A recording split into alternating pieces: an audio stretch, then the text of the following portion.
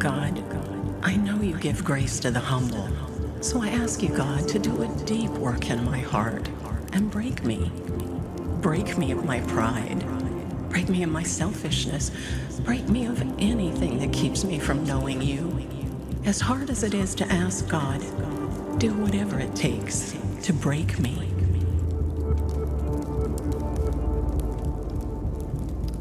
Well, it is great to have you at all of our life churches, at all of our network churches, those of you in every country and territory in the world on the other side of screens at Church Online. We are in part 2 of a 3-part message series called Dangerous Prayers. If you were with us last week, I actually said at the beginning of the message that I believe for many of you, one of the 3 prayers that we're praying will have a significant impact. In fact, last week I explained that for some of you, one of these messages might become what I call an anchor message. In fact, as I look back over my relationship with God over all the years, there are 3 or 4 messages that I actually heard and experienced when someone else was preaching that really had such a deep spiritual impact on my life that I was significantly different after being in the presence of God, hearing His Word. I call those anchor messages. I can remember the moment, I can remember the time, I can remember the message. I was transformed in those messages. Last week we talked about search me, God, search my heart. And I already had some of you say, well, there it was. That was an anchor message for me. Next week's message, I really believe of all 3, will be an anchor message for more people than any other message. We're going to ask God to send us. Here I am, God. Anywhere, anytime, I'm available to you. Send me. It is my favorite now of the 3 next week. Today, though, is going to be the most difficult. If there is one that is by far the most dangerous of all 3, it is the prayer we're going to talk about this week. And I want to warn you and just tell you up front, some of you will not like this prayer. Many of you will refuse to pray it. I'm simply not going to pray this prayer. I'll tell you up front, it's not a common prayer. It doesn't feel good. This prayer is not consistent with the God will always make your life better version of Christianity. Okay? This prayer, though, it does have the potential to open your heart up to the work of God in such a way that it can forever change your life. And the prayer that I'm going to ask you to consider praying is the prayer, break me. Break me, God. Break me. I received a text this week from a close friend, someone that I have known for years in the church, a very committed Jesus follower. And this friend said, we talked about it in our life group and we all agreed. We all want to be closer to God. We all want the junk out of our lives. We all want to be conformed to the image of Christ. But we really don't feel safe praying the prayer, break me. We don't really want to pray that, okay? I understand that. It is a very dangerous prayer to say, God, break me. My first experience with this whole idea of brokenness, it actually was about 21 years ago. Amy and I were leading up to the events that would allow us to start Life Church. And I was sitting with a mentor, Gary Walter, who had helped a lot of people start churches. And I was learning from him, taking notes. He was kind of helping me to understand. I was 27 at the time, didn't know much. He was coaching me, and we were about to start Life Church. I sat across from the table, maybe our 3rd meeting or so, and we had a very solemn moment at the end right after he prayed for me. And it was the end of the meeting. I never will forget. He leans in, he looks at me, and he says, I have only one promise for you, and one promise I guarantee this is going to happen.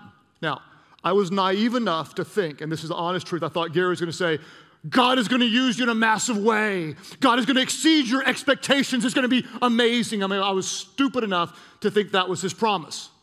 I never will forget, Gary looked at me and said, my promise is this: God will break you. I was like, crap. Okay.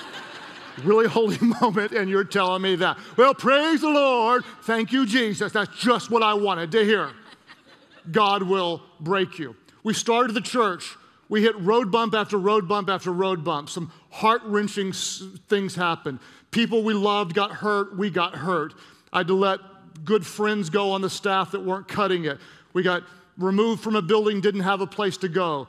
Couldn't barely pay the bills, massive financial tension. Every time something happened, I would call Gary and say, here's what's going on. I'm literally aching on the inside. I said, Gary, am I broken yet? Am I broken yet? Am I broken yet? Am I broken yet? And he said, listen. Finally, after the third or fourth call, I said, when you're broken, you will not have to call me and ask me if you're broken.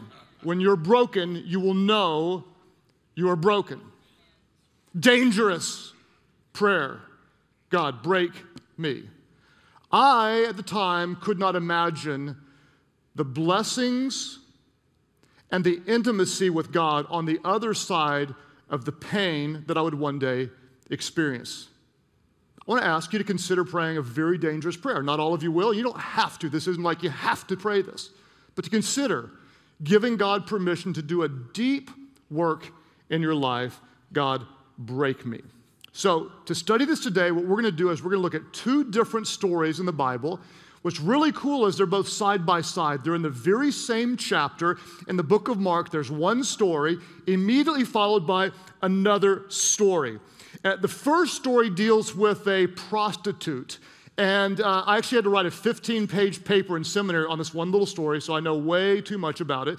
But one of the things I remember is really trying to get into the mind of what it would have been like for this woman, because nobody in the first century wanted to be a prostitute. It wasn't like, hey, hopefully by the time I'm 21, I'll be in the top 10% of prostitutes in the community. Nobody wanted to do this. In fact, if you were a prostitute, it's only because life dealt you cards that you felt had no other way to play except for this desperate plea, because they were hated, despised, they were full of shame. Who knows what would have led this woman to this? Maybe she was a single mom and had no other way of paying for the bills. Maybe she had been abused by men, knew nothing else. Whatever it was, she was hated by every woman and used by many men. Full of shame. And one day she met a man that treated her differently. Maybe for the first time from a male, she was shown honor, she was shown respect, he treated her with dignity, and he loved her appropriately. And it so transformed this woman that she wanted to worship him in the most sacrificial way that she could imagine. And her extravagant act of worship completely confused everyone else in this story. Mark chapter 14, verse 3 says this, and it's interesting to me. While Jesus was in Bethany reclining at the table in the home of Simon the leper, a woman, and this is the sinful woman that we know from Luke's gospel. This is the sinful woman comes in with an alabaster jar of very expensive perfume. Now, first thing I want you to know, whose home was Jesus in? He was in the home of Simon the leper, okay? Everyone else would run from lepers. Jesus would befriend them and heal them. That's pretty cool. So you got a rabbi, Jesus. This sounds like a joke, okay? A rabbi, a leper, and a prostitute walked into a bar, right? Okay, so you've got a rabbi, a leper, and a prostitute in this house along with some other disciples. She comes in with very expensive perfume. Now, before I go on, I want to explain the perfume to you. This perfume was so valuable, we find out later in the Gospels that it was valued at like a year's worth of wages. So just imagine what you make in a year, okay? And imagine it being that valuable. Now, why was it so valuable? It's valuable because it was incredibly rare, really difficult to come by. And so ordinary women did not wear perfume because they could not afford it. Who wore perfume? Basically, it was like the calling card, okay? You invested your money into the perfume, so when you're walking by and some guy goes, oh, I see, okay? You're sending me a message that you're available, okay? So this was very, very expensive, worth a year's worth of wages, and it was essentially the source of her income to draw business. So she's got this incredibly expensive perfume, and then the next part of the verse says this, she did what with the jar? Let's all say it aloud. She did what? She broke the jar. Everybody say it again. What did she do? She broke the jar, and then what did she do? She poured the perfume on Jesus' head. She broke and poured. She broke and poured. Say it with me. What did she do? She broke and she poured. Now, some people, as we read on in the story, freaked out. Like, don't do that! Stop! You know, you can imagine in slow motion them diving over there. It's so valuable! Now, I've heard preachers kind of make fun of that, say, these lack of faith people, they're, stop, these worldly people. Listen to me. If I'd have been there, I would be saying the same exact thing. Woman, don't do that. I would have done that. I said, it's too valuable. Give him a drop. Give him 2. Sell the rest. We'll split it up. We'll feed the poor. That's exactly what I would have been doing. And this act of worship was more extravagant than you can imagine. Essentially, she was saying, I'm giving you my whole life. I'm giving you the most valuable possession I have. This represents my past, and this represents my future. In other words, I'm leaving my past life behind. I'm giving my future source of income and my life savings away. Jesus, you have loved me so that I will break open the most valuable possession that I have, what represents my livelihood. I will break it and I will pour it, all of it, poured out in one selfless, extravagant moment of worship, broken and poured. Broken and poured. That's the first story. The second story is right after the first story in the same book of the Bible. And in this story, Jesus is having his last meal. He's gathered together with his closest friends. He knows what is coming, that he's going to give his life on the cross. And this is how Mark tells the story. Same chapter, verse 22. As they were eating, Jesus took some bread and blessed it. Then what did he do? Say it aloud, all of our churches. Then what did he do? Then he broke it into pieces and gave it to his disciples, saying, take it, for this is my body. And he took a cup of wine and he gave thanks to God for it. And he gave it to them and they all drank from it. And he said to them, this is my blood, which confirms the covenant between God and his people. He said, it is what? Everybody, you all in Albany, say it aloud. He said what? He said, it is poured out as a sacrifice for many. It's broken and it's poured. Broken and poured. My body is broken for you. My blood will be poured out. My jar is broken in an act of worship, and I pour it all out because I'm giving you everything I am and everything that I have. Broken and poured. Luke reports on this same story. Luke was at the table. Mark was there. Luke was there. The rest of the disciples were there. And Luke wrote about it, and he told the story in almost the same way, but he added and picked up on something that Mark didn't point out in Mark's writing. This is what Luke said about it in Luke 22:19. He said basically the same thing. Jesus took bread, gave thanks and did what? There it is again. And he broke it, gave it to them saying, this is my body given for you. And then what did he say? He said, do this in remembrance of me. Do this in remembrance of me. Do this in remembrance of me. Well, what is this? Okay?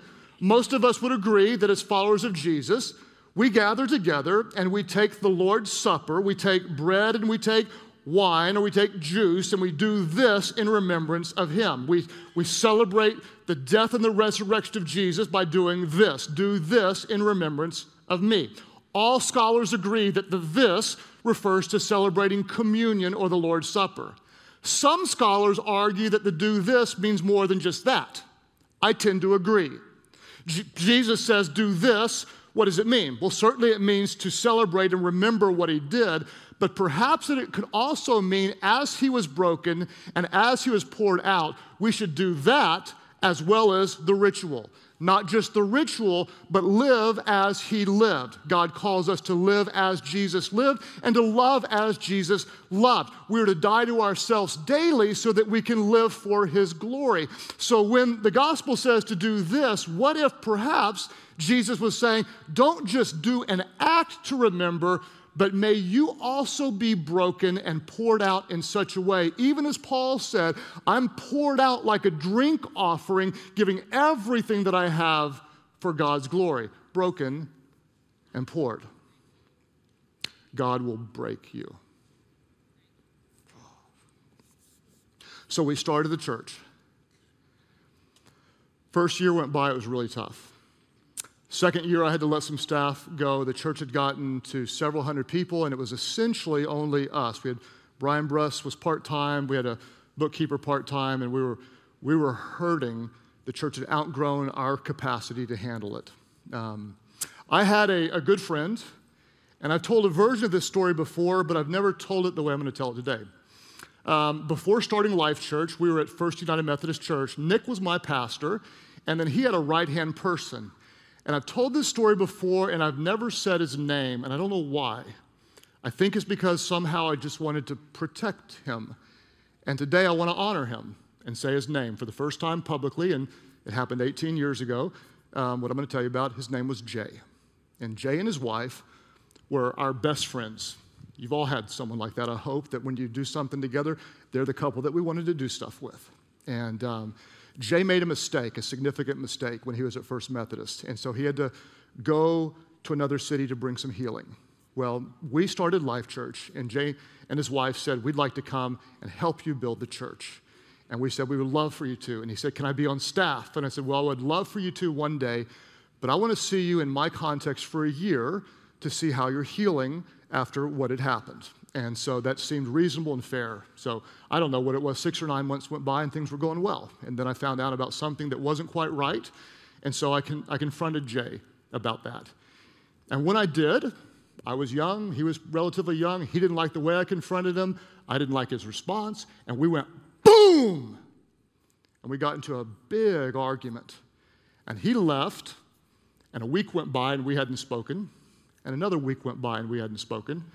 And I was teaching at a church called Council Road Baptist Church on a Tuesday night Bible study for young adults. And I remember the name of the message. I was teaching a message called Loving Those You Don't Like.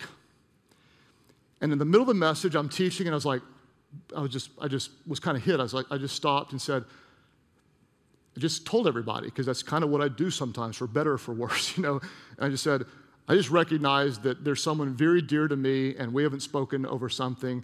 And so when I get home tonight, I'm going to call him. This was before cell phones and such. And so Amy and I drove home, and I was like, we're going to do this, we're going to do this, we're going to do this. I got home, and we had answer machines back then. If you don't know what that is, just Google it, And so I pressed the answer machine, and it was Jay's wife crying, and she said, I just found him, and he had taken his own life. Okay.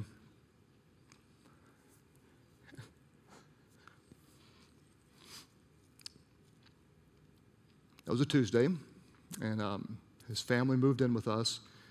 I think it was a Friday that I did the funeral, and I knew something that I just more than what I would have shared at the funeral, and I carried the weight and the guilt of what if I had done something different. And that Sunday, I stood up before the little crowd of people, because that's all it was at that point, was just a little crowd of people, and I broke down and I cried like crazy. I just cried like crazy. Because when you're broken, you don't care what anybody thinks. And I just let it all come out and said, I was overwhelmed before this. I can't continue. I need your support. I'm doing what I can do, and I can't do this. And we're all broken right now. We're all grieving because everyone knew him. And I just said, something needs to change. I need you.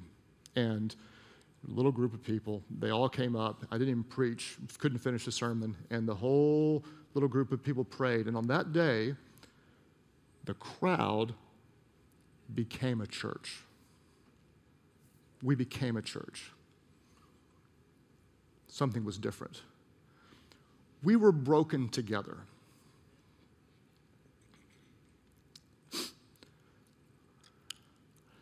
I've said this before. We impress people with our strengths, but we connect through our weaknesses. I'll say it this way this time. We may impress people with our strengths, but we connect most deeply through our brokenness. Isn't that true?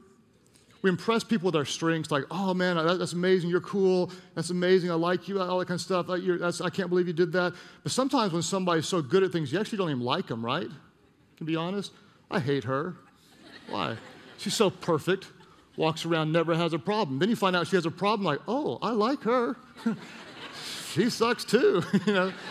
She's insecure too. I like her, right? We impress people with our strengths, but we connect through our brokenness.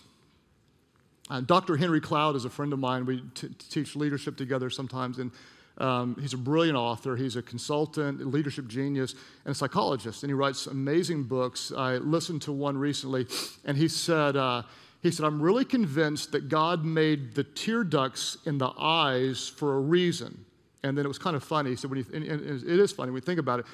Tears could have come out of anywhere, right? It's kind of funny, the eyes, like, think about it. You know, the nose makes total sense. I mean, the nose runs anyway, you're like, you know, that makes sense. Ears make sense. I mean, you could get creative and, you know, it could be like, I think you're crying. You know, I'm not crying. I don't, it could, forgive me for that, but it just felt right at the moment. Okay, it could have come, I mean, it's kind of funny when you think it comes out of the eyes. And so he says, I can't prove this, but I just think that perhaps God designed the tears to come out of your eyes because you were designed by God to have someone looking you in the eye when you're hurting and feeling their love. I like that. I mean, maybe, just maybe, God in his infinite wisdom allowed us to cry because someone else should be connecting with us eye to eye when we are breaking. Speaking of tears, I have a really cool workout partner. 22 years, we've been slinging weights together, walking in the gym, making it happen, throwing it down. 22, that's pretty cool to have a friendship that long, getting jacked together, right? 22 years, Paco, that's what I call him, and I have never cried together. Best friends, but gym friends, not cry friends. Right? The best kind, almost. Paco got something they called, I guess it's tinnitus, extreme form, a couple months ago.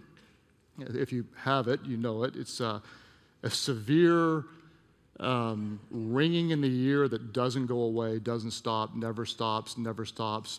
Some people say you have it, and then there's extreme cases, and he has the extreme case. The doctor says there is no cure for it. There is nothing you can do.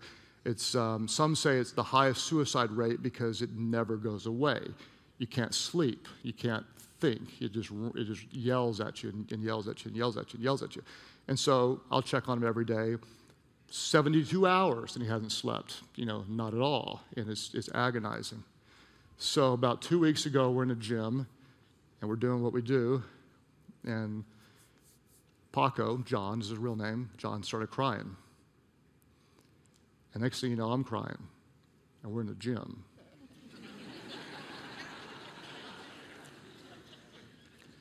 And he said, this is the worst thing, and I knew, I feel it because I'm trying to hold him up as best I can. Can't do anything, but I'm trying to be there for him. And he's like, it's the worst thing ever, and he's crying. He said, and I've never been closer to God in my whole life.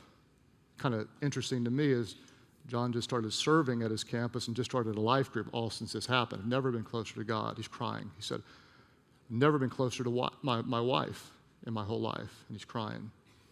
He says, people could do anything to me right now and it wouldn't hurt me because I just have so much love in my heart. I just have so much love in my heart. And he's crying. And I'm crying. Next day, we're trying to lift weights again. And we're both crying.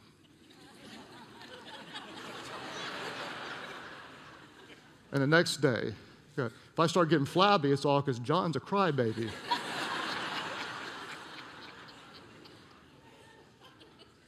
I'm working out at home today because I got to stay in shape. John calls. He's crying. And I'm crying. And he's never been closer to God. And we've been through everything with each other for 22 years. We've never been closer as friends. Because you impress people with strengths, but you connect through brokenness.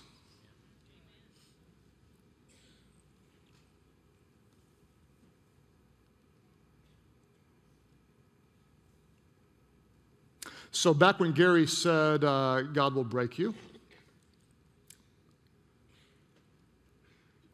I would have had the same exact response that almost everybody here is going to have. I don't want to pray that. Because at the time, I couldn't have known what I know now. Everything God has shown me on the other side of that broken moment. And just to make you feel better, being broken is not only just one moment, but it's an ongoing breaking as God breaks you of your own sinfulness and continues to teach you to depend on Him. I had no idea at the time, but I'll say it and believe it and stand by it with all of my heart today, that life's greatest breakings often lead to God's greatest blessings. I want to say it again, and you don't need to clap, I just want it to just sink in, that life's greatest breakings often lead to God's greatest blessings. And when Gary told me God would break me, I didn't realize the significance of that. And what I'm going to say now is my own theory. And when I look at the people in the Bible, this proves to be true. Peter, who said, Jesus, I'll never deny you, denied him 3 times. On the 3rd time, Jesus is looking at Peter as Peter is denying him, and Peter broke. Peter also, after forgiven by Jesus after the resurrection, was chosen by God to be the guest speaker on the day of Pentecost. That was a pretty big gig. 3,000 people born into the family of God. Those whom God uses the greatest are often those who've been broken the deepest, because God never ever wastes a hurt. He never ever wastes a hurt. So there are some of you right now, you don't want to be broken, you don't want to be broken, you're never going to pray this. That's okay. I mean, it's not, you don't have to pray this to be a follower of Jesus. There's some of you, though, you could preach this sermon better than me right now because you're in the middle of it, okay? There's a group of you, and either right now or at some point, you're going to get to the place where you are breaking and everything's crumbling around you, and you may be tempted to fight to keep it together. What I would say to you is just go ahead and fall on the rock and break. Just break. Just break like I broke and say, I need God, and I need His people, and I need more of His people, and I need you, and I want to be there for you, and I need His Holy Spirit, and I don't care what anybody thinks, I just need you, God. When you get to that moment, and you will, life kind of guarantees it, you can either run to God, or unfortunately some people run from God. My greatest advice for you is just break wide open, fully depend on God, and let Him do a healing work for you. And understand this is not advanced Christianity. Honestly, it's Christianity 101. This isn't for like monks and missionaries and women who only wear skirts and wear their hair in buns, okay? It's not, okay? This is like, I'm coming to Jesus, break my body, break my sin, break me of me, that I could serve you, Jesus, with all of my life. I surrender it completely to you. The gospel is an invitation to come and die. Die to yourself so that Jesus can live through you. You see, when the sinful woman broke open the jar, she poured it all, symbolizing, I'm giving you my whole life, broken and poured. When Jesus' body was broken, it was broken for you and it was broken for me. And His blood was poured out that our sins might be forgiven. And Jesus said, do this in remembrance of me. I can't prove it, but I believe it. That this doesn't just refer to a ritual, that this refers to let our lives be broken and poured out, that we can serve Jesus with all of our hearts. Our mission at this church is to lead people to become fully devoted followers of Christ. I believe with all my heart that that represents the heart of God. The reality is, many of us are what I would call not fully devoted followers of Jesus, but partially devoted followers of Jesus. We do it when it's convenient for us. If you find yourself at any point being partially devoted to Jesus, let me encourage you to consider praying a very dangerous prayer.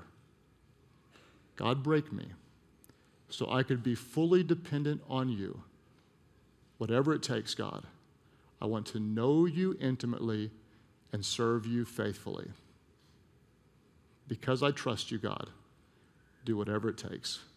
Break me that I could know you. All of our churches, let's take a moment and pray.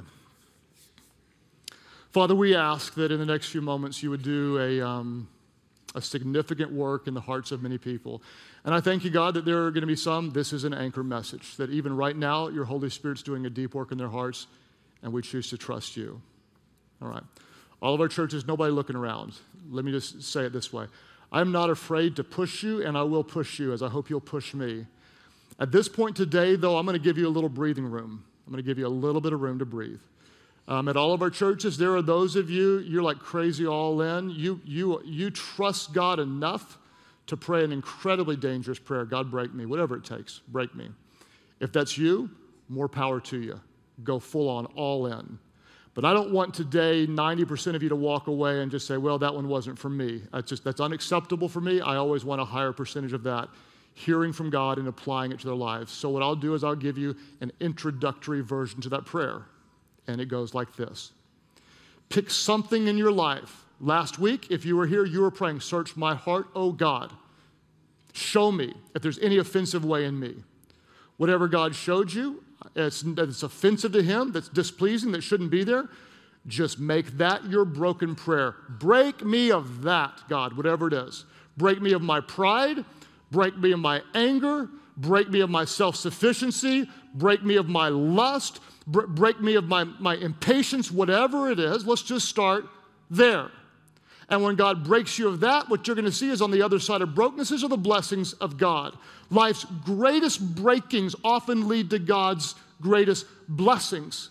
So have the courage to start wherever you want to start and say, God, break me of this, because I trust you are a good God.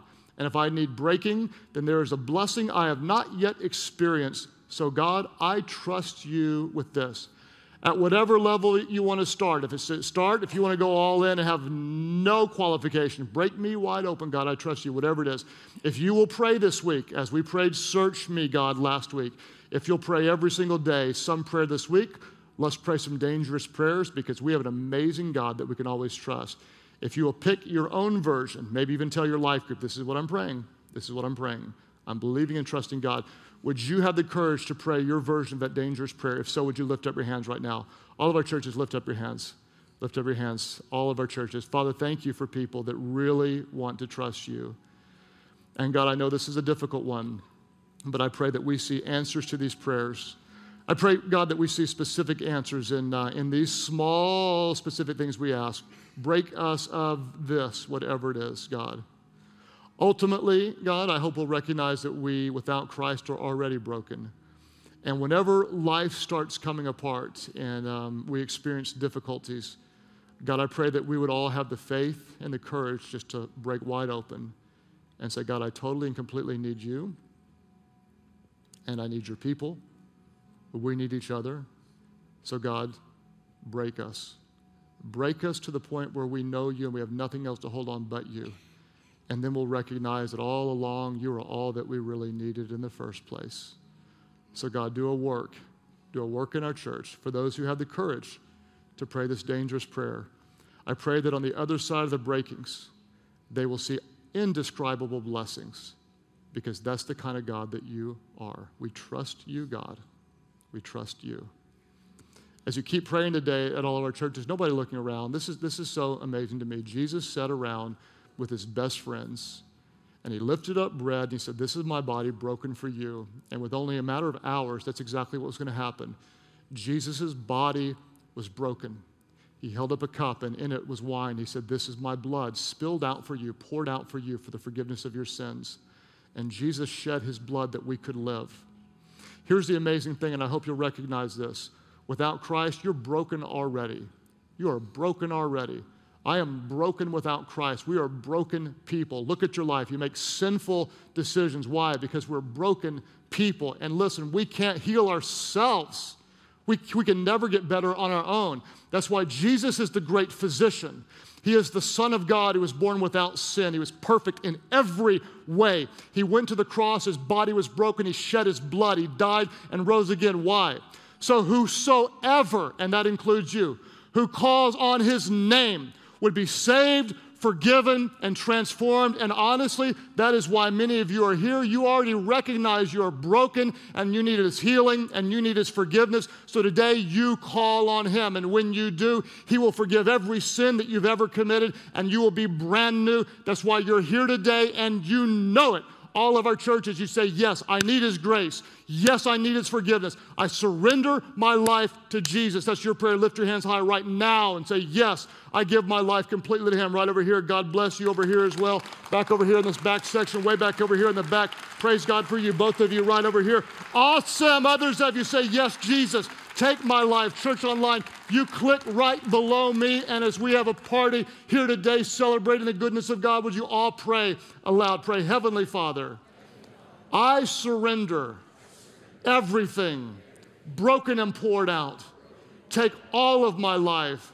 Forgive all of my sins. I surrender to you. Jesus, be my Lord. Be my Savior. Fill me with your Spirit so I could follow you always. My life is not my own. Today I give it to you. Thank you for new life. Now you have mine. In Jesus' name I pray. Life Church, go crazy. Worship God. Welcome those born into His family.